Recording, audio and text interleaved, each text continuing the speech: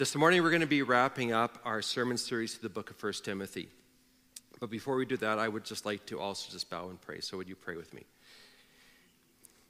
So thank you, Lord Jesus, for your word.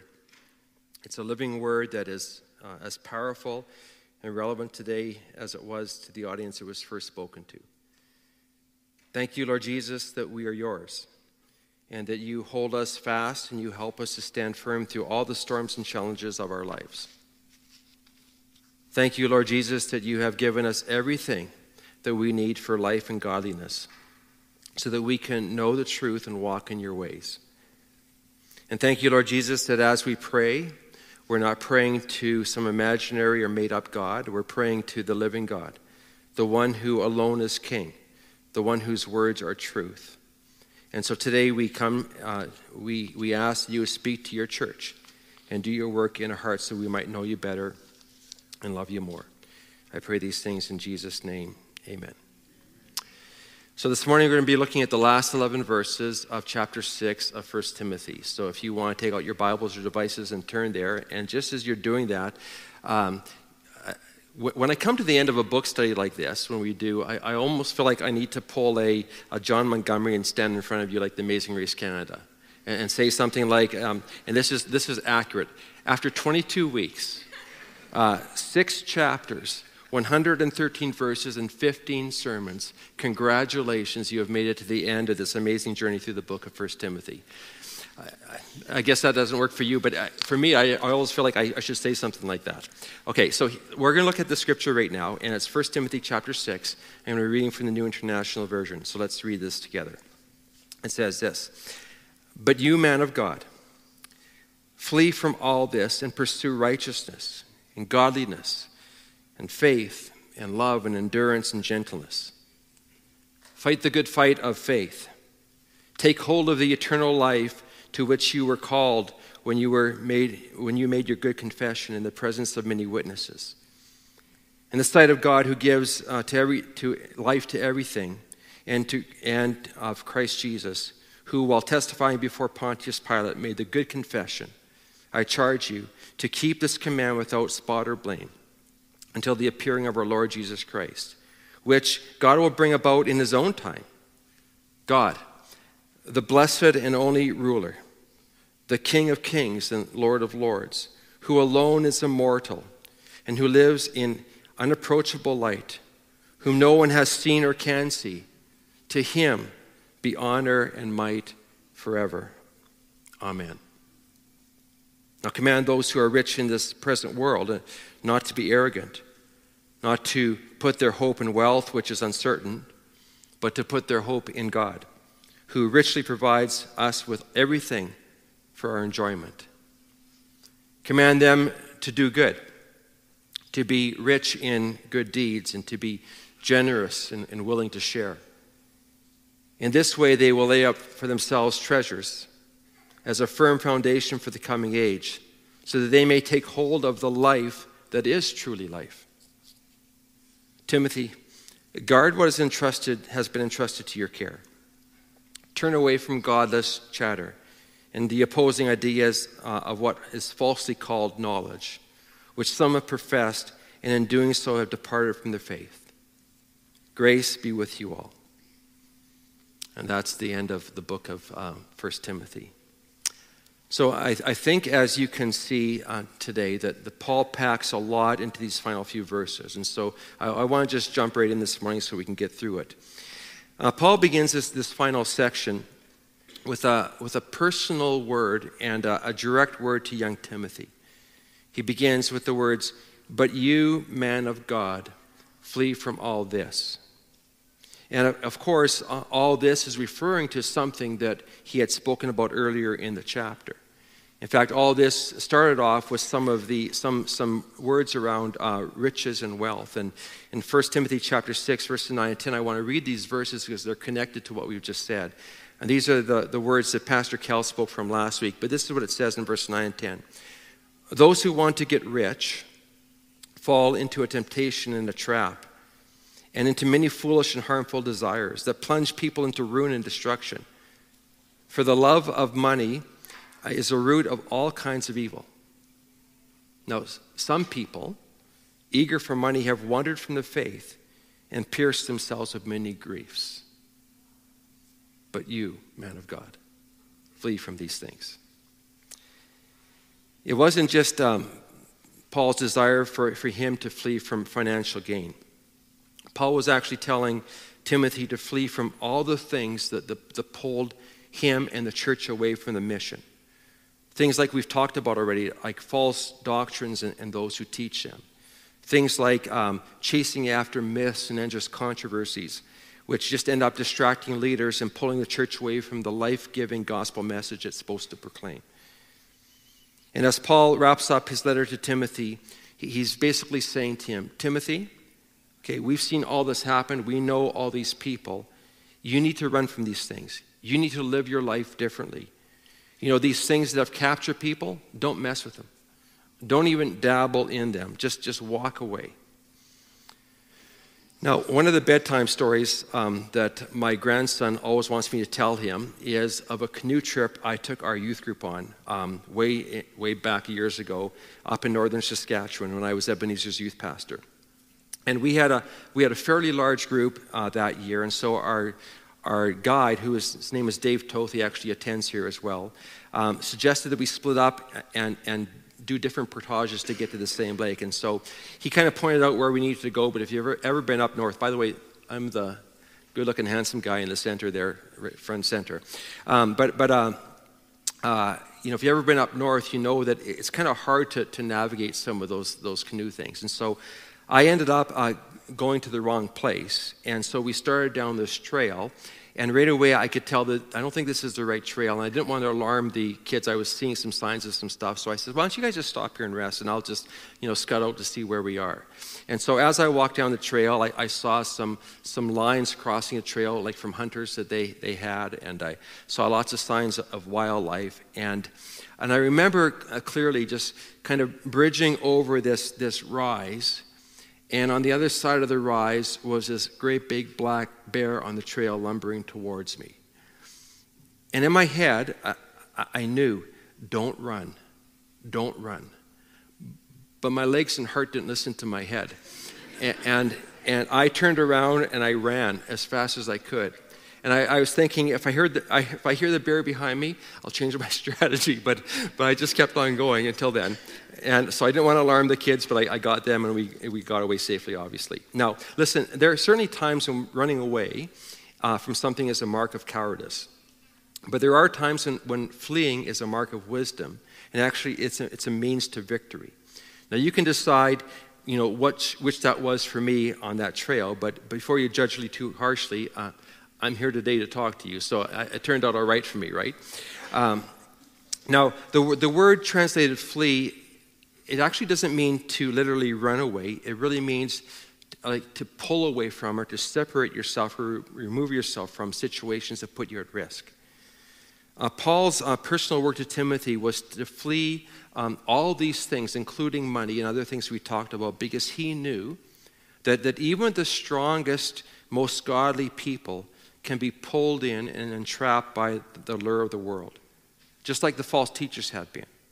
And just like many believers that you and I know have been pulled into the world and Christian leaders.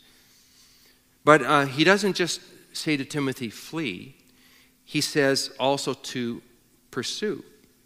He says, pursue righteousness and godliness and faith and love and endurance and gentleness. Now that word pursue means to chase after. It means to intentionally and actively move towards something. It means to intently follow after something or someone.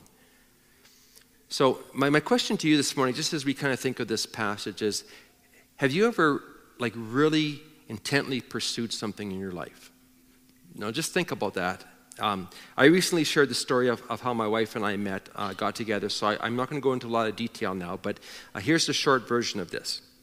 When I was hired at Ebenezer, as Ebenezer's first youth pastor way back in 1988, I was this single, strapping, good-looking young man. And the truth is that I hadn't actually dated for 6 years. Not because I didn't want to date. It's because I didn't meet anyone that I really wanted to pursue. until one night, this cute brunette walked into our CNC group. And my initial impression of her in every way was positive. She was cute, she was smart, she was fun, she loved the Lord, she was single, that helped out a lot too. And all the qualities I really appreciated. But there was some barriers or some challenges. She actually was visiting from Regina. She lived there. And she was attending a very demanding program at the university and was very committed to her studies. And so in a short period of time there, I had to make a decision. I like this person, but do I pursue her or do I keep on looking? Because just sitting back and waiting for a relationship to develop on its own would have been a futile effort. Now, obviously, I made the choice to pursue her, and not in a weird way, in a very just intentional with my actions. I called her. I asked her out. I drove down to Regina on my days off. I bought her gifts. I wrote her letters with a real pen and paper. A stamp that you licked and put in an envelope and you put it in. For those that don't know that. Okay. Now, your story of pursuit might be very different than mine. Maybe you've really pursued some kind of athletic career, or you've really pursued education, or you've really pursued a job that you wanted. But what I want you to do is I want you to think of that moment when you were so committed to pursuing this that nothing was going to stop you. Okay, just think of that. Now listen to the words here. But you, man of God, pursue righteousness, godliness, faith, love, endurance, and gentleness. Paul is saying we are to pursue or chase after or intentionally actively move towards these qualities of godliness. Now, I'm not going to take a lot of time on this, but for example, righteousness, that simply means like personal integrity. It means that the actions of our life are morally upright. Or godliness, it means that the actions of our life align with God's character. Or faith, it's actually better translated faithfulness or trustworthiness in our lives. Or love, which is what Pastor Chet prayed on this morning. It's the kind of love that's willing to sacrifice for the sake of others. Endurance is a great one. Another word for it is steadfastness. It simply means to stick with something when the going gets tough.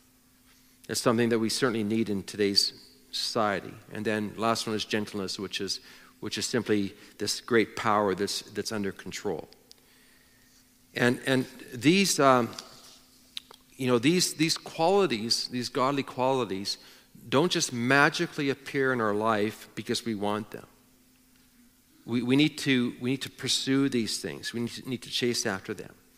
And this brings me to like a first, I call them a discipleship principle this morning, but that we experience true life in Christ when we run from evil things and chase after godly things.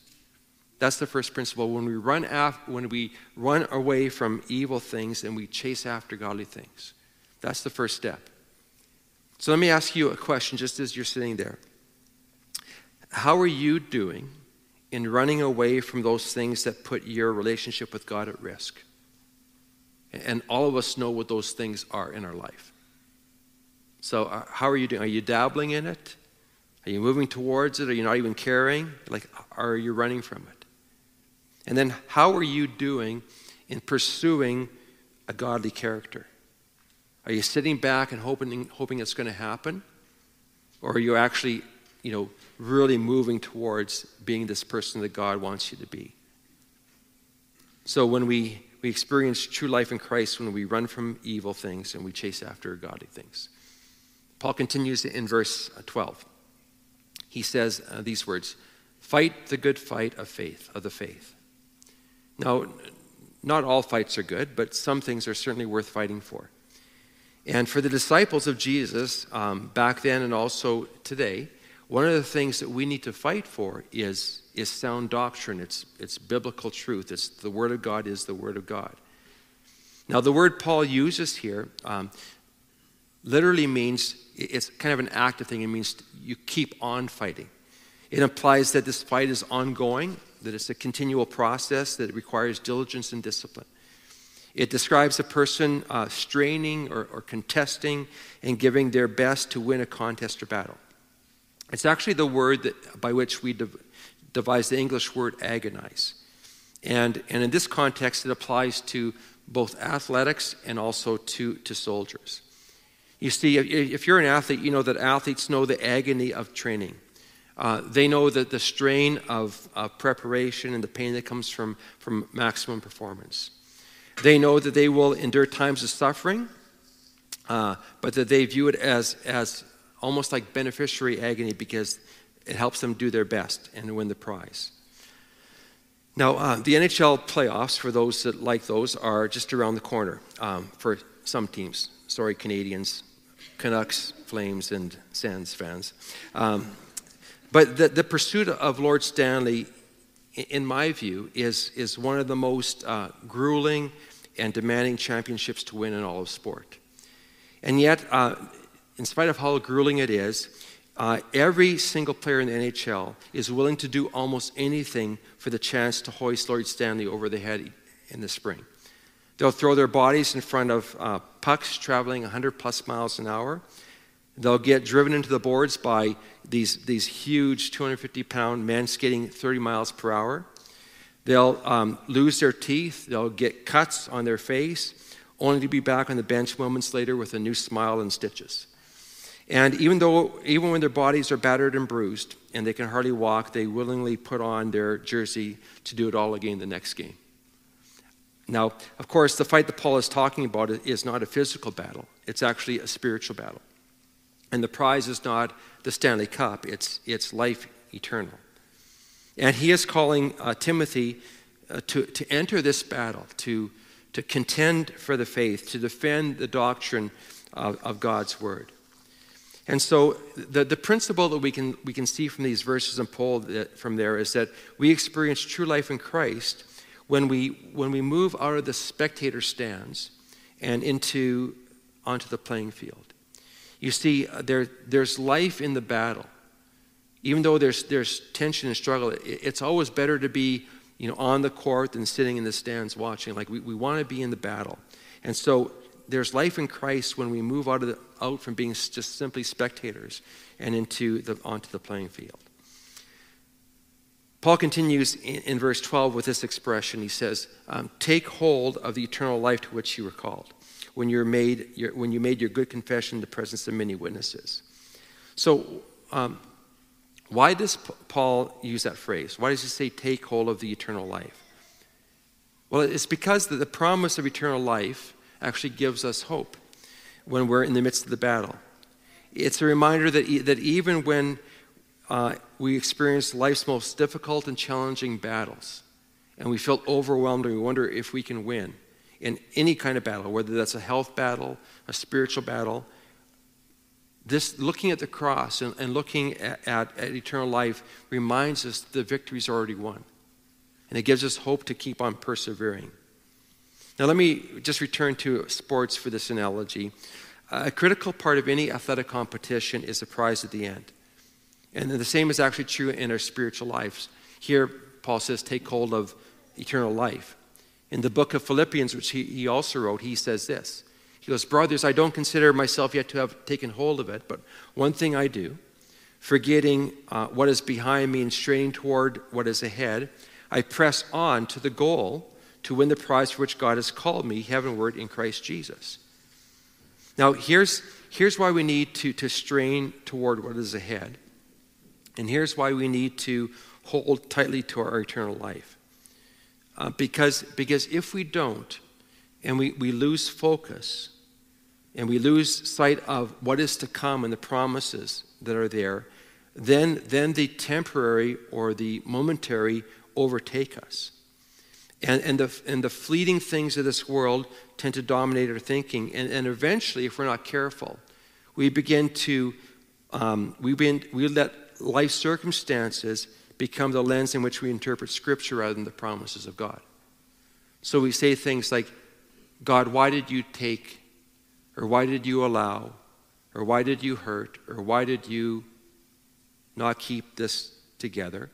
And pretty soon we get disillusioned about about our life because we're looking at God through the lens of our circumstances rather than looking at God through his eternal promises along the way. And so we need to stay focused on the prize. And here's the third discipleship principle. We experience true life in Christ when we focus on the eternal and not on the temporary things of this world. Now, those three things are kind of connected in some ways, and I will show you how. Before I leave this section, I just want to make one other observation. I want you to notice in the verses that we've read all the active verbs that Paul uses from both athletics and also the battlefield to describe the Christian life. So look at the verbs: flee, pursue, fight, take hold. And experiencing the fullness of our life in Christ, it's not a passive activity.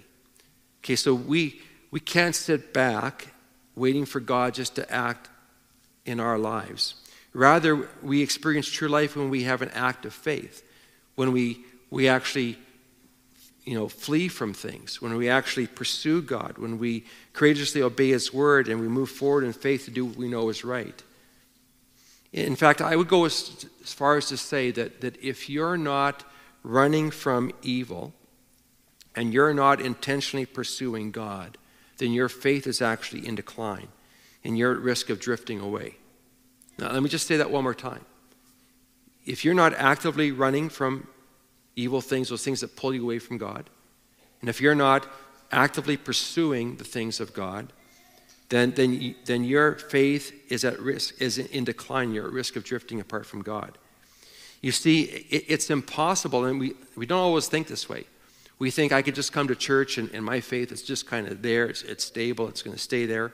But your faith never remains in a static place, in a stationary place.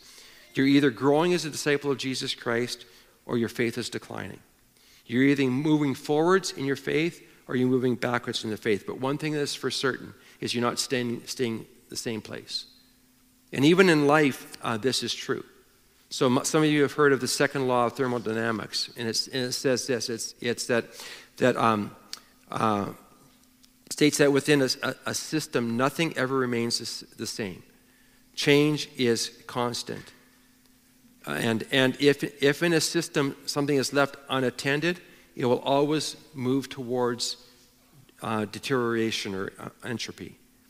So, for example, if you decide not to cut your lawn this year, it's not going to be this lush, beautiful grass. It's going to turn into a forest at some point.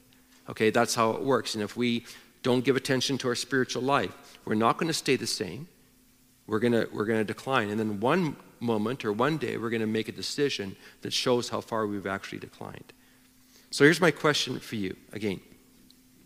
Are you moving forward in your faith, or are you drifting backwards in your faith? And if you're drifting backwards, what are you going to do about it today? So we are to run from evil and pursue godly character. We're to fight the good fight of faith, and we're to hold on tightly to our eternal life. And why? Well, it's wrapped up in actually who God is. And Paul addresses this in verses 13 to 16. Now, this section is actually fairly theological, and I don't really have time to deal with it in a lot of detail this morning, but I'm going to give you enough that you can kind of grasp what's happening here. In verses 13 to 16, Paul is going to, it's almost like he takes his detour, and he starts thinking about God and his goodness and his greatness.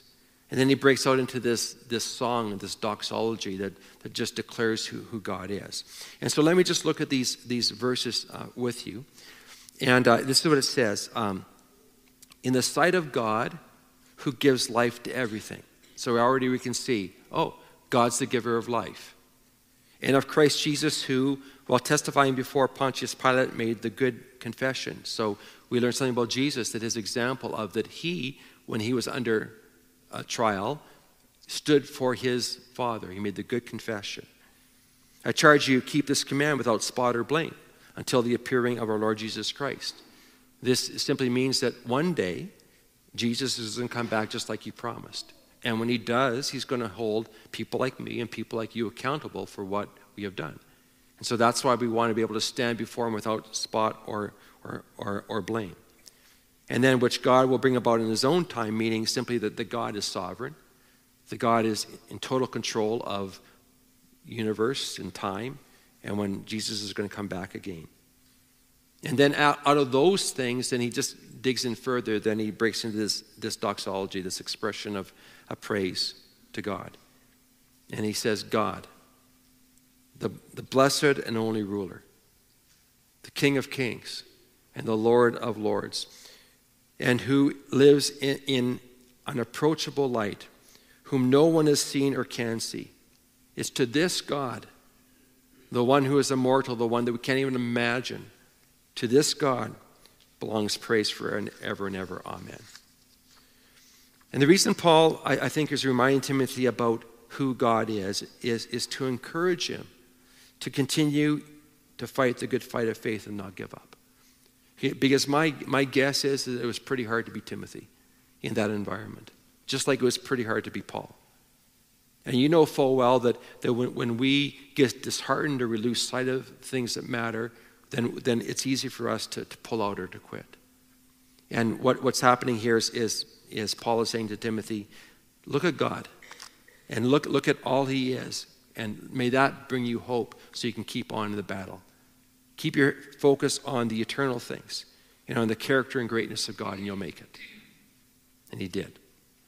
So here's the fourth principle. To experience true life in Christ, we experience true life in Christ when we know the Lord, our God. And when I say know, I mean not just know about him, but we know him from our experiences. We've seen his faithfulness in our lives, so we can trust him when we don't understand what's happening. So we know the Lord our God, and we place our full faith in him. That's when we experience life to the full. Okay. So then he closes with amen, and you think he's done, but he's not. He's just like another preacher, right? It's just like, and fourthly, of my 3 points. So then after that, he returns to the matters at hand, and he engages in one of the topics that he's already talked about earlier in this chapter. And that's the topic of money, wealth, and riches. So I'm going to talk about this as well. And I'm going to start by just reading the verses again. Command those who are rich in this present world not to be arrogant, not to put their hope in wealth, which is so uncertain, but to put their hope in God, who richly provides us with everything for our enjoyment. Command them to do good, to be rich in good deeds, and to be generous and willing to share. Okay, so let me begin with some summary statements on money, wealth, and riches. First of all, it's not wrong to be wealthy. Okay, I'm saying that because sometimes I hear from people, we should give everything away so we're poor. And that might be God's calling on you, and if you want to do that, that's fine. But it's not, God even assumes in this passage that there are going to be people that have riches. So it's not wrong to be wealthy. In fact, I'm glad there's people with money, right? Because otherwise we couldn't support some of the ministries that we have if people weren't generous in their giving. And aren't you glad that maybe people in your life, God has blessed them with wealth, so they've stepped in and helped out you and encouraged you. So we want that. Like, wouldn't it be terrible if every believer was broke? Right? We wouldn't be able to do things, right? So we want God to bless us. But the issue is what we do with that. And I'll come to that in a second. Second thing, I want you to know, even to the poorest student here, in comparison to the rest of the world, you are wealthy. In fact, I don't know if you know this, but we Canadians are in the top 5% of all income people in the whole world. So that means 95% of the people in this world make less than the average person does here in Canada. Okay, so we are wealthy. Third thing is that God is the source and provider of our wealth. In other words, he is the one who is the source. He's the one that provides what we have. And I don't know if you notice the wording here. He provides everything for our enjoyment. What? Christians can enjoy things. Well, yes, they can. Again, it's not that we can't enjoy things, but we still want to be good stewards of what we have. And that brings me to the fourth point, which is with riches comes great challenge and great responsibility. And I want to dig into these just a bit deeper as well. Here's some of the challenges of riches. What did Jesus say? It's easier for a camel to go through an eye of a needle than for a rich man to enter the kingdom of God. You see, wealthy people are most in danger of having an incorrect attitude towards God. And I'm not exactly sure why. Like, it's one thing to want to be rich, which is what Kel talked about last week. It's another thing to have lots and to say, well, where's God in this? Because if I have everything I need, why do I need God? Right? So we get this mixed up view of who God is. In the passage, it talks about the challenge of arrogance. It's thinking that we deserve our riches and our own possessions. It's thinking that I've worked hard. I studied hard in university. I have my degrees and masters or whatever else. I got a good job. It's very demanding. I get paid well. I deserve a nice whatever. Right? So we get to thinking that we're deserving of this. And what does the Bible say in Psalm 24? It says, the earth is the Lord's and everything in it. Which means that we are not owners. We're actually stewards of what God has given us. And all of us, whether we have much or little, need to be good stewards of what God has given us. Then there's a challenge of independence. It's putting our hope in our wealth instead of God. So we think that we have enough, that we don't need God, but you know how fleeting wealth is, right? All it takes is one financial crisis in the world, one loss of job, one loss of health, one whatever, and all of a sudden we realize all the things we thought we had aren't there anymore. And so we don't want to be relying on our own finances. We still want to rely and put our hope in the source of those, which is God. And then of course the challenge of wealth's uncertainty, because it's fleeting and uncertain. And so we don't want to be doing those things. Then some of the responsibilities of riches. Spider-Man, what did he say? With great power comes, with great power comes great responsibility, right? And so with great riches, or with riches, comes great responsibility. And we have that responsibility, every single one of us, and some of us more so. And so here's what it says in verse 18. It gives us three things. The rich are to do good. In other words, if we see someone in need and we have the ability to help out, as it says in Proverbs chapter 3, we should do it. Like if we have resources and we come across someone, whether they're a friend or someone you happen just a random act, and you go, this person's in need, I can help out, you just do it. That's the beauty of having some finances that we can bless people with. That's a little bit different than being rich in good deeds. Good deeds, I would say, is not the random stuff, it's the intentional stuff.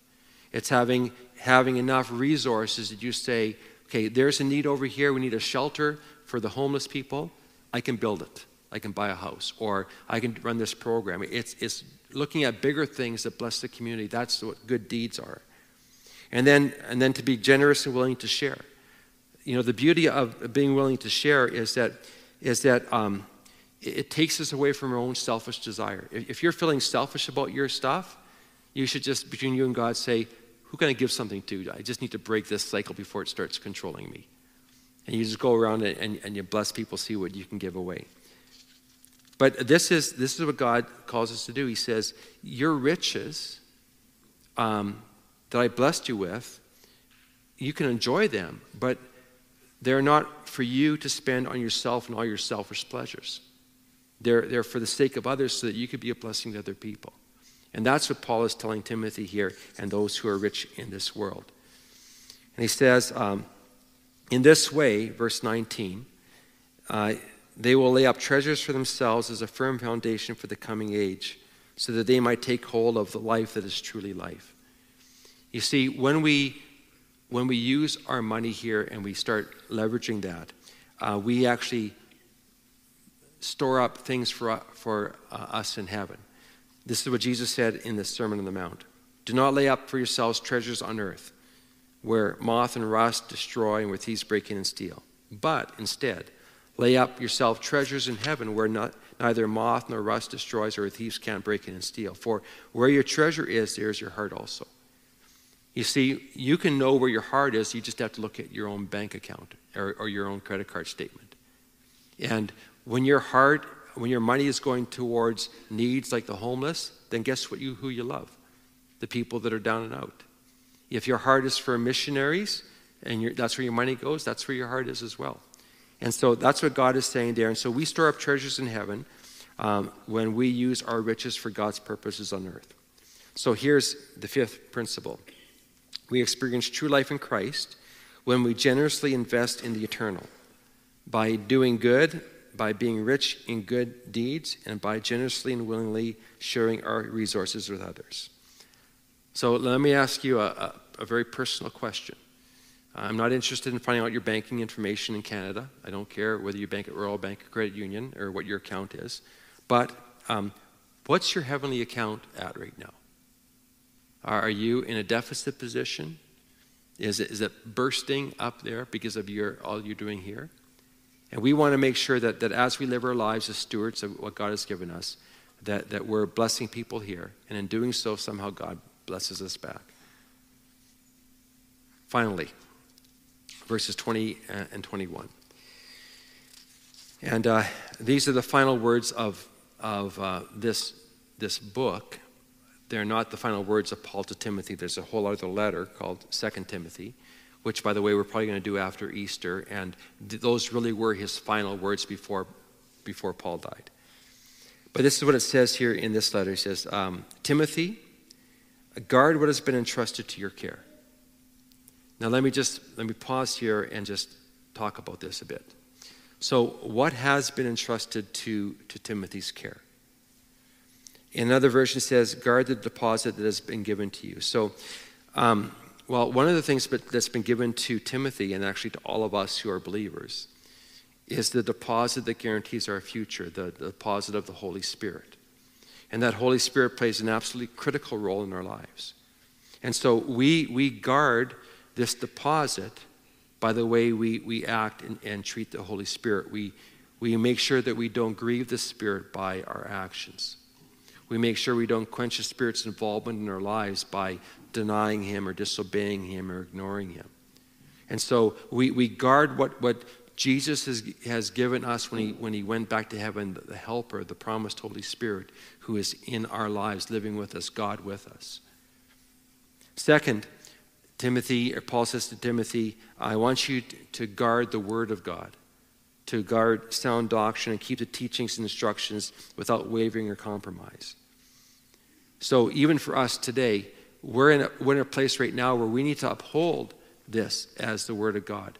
That we look to this and believe that whatever this says is true, and we understand it and we obey it. These are the words of life. And the Spirit of God helps us understand that. And then the flock under his care. Specifically for Timothy, he was saying, you need to guard this flock. You need to protect them from the attacks of others. You need to lead them in the way they should go, and you need to feed them and nurture them in the Lord. And then the last words, and even though they're the last words written, 2,000 years ago, you could just take this passage and you could just put it into like a tweet right now. Turn away from godless chatter and the opposing ideas of what is falsely called knowledge, which some have professed, and in doing so have departed from the faith. Does this not sound like something that's relevant today? Does this not sound like the progressive liberal theology that's invading the church? And it's saying that we're smarter than God, that we have a better interpretation than the Word of God, and we've figured it out and we've kind of reconstructed our faith. You know, they say, and opposing ideas of what is falsely called knowledge, which some have professed, and in doing so have departed from their faith. Here's the reality. Whenever we pull the Spirit of God out of any environment, our life, the church, the study of God's Word, whenever we pull the Spirit of God out, we're left to our own resources. And the Spirit is life, not our own wisdom. And so eventually, if you track church history, wherever people have quenched or ignored or left out the Spirit of God, that church would start a decline of death, because that's what happens. And so we have to be careful here that we hold to the things of God, that the Spirit of God is alive and with us. And so here's the sixth principle for us. We experience a true life in Christ when we guard what has been trusted to us to our care. Everything about that. I'm going to invite the worship team just to come up again, and we're going to close here. And just as they're coming, let me just conclude by reminding you what we talked about today. We experience true life in Christ when we run from evil things and chase after the things of God. We experience true life in Christ when we move out of the stands and onto the playing field. We experience true life in Christ when we focus on the eternal rather than the temporary things all around us of this world. We experience true life in Christ when we know the Lord our God and place our full trust in Him. And we experience true life in Christ when we generously invest in the eternal. And of course, the last one, we experience true life in Christ when we guard what has been entrusted to us. So may God find us faithful, just as Timothy was found faithful in his ministry with Paul. Let me pray.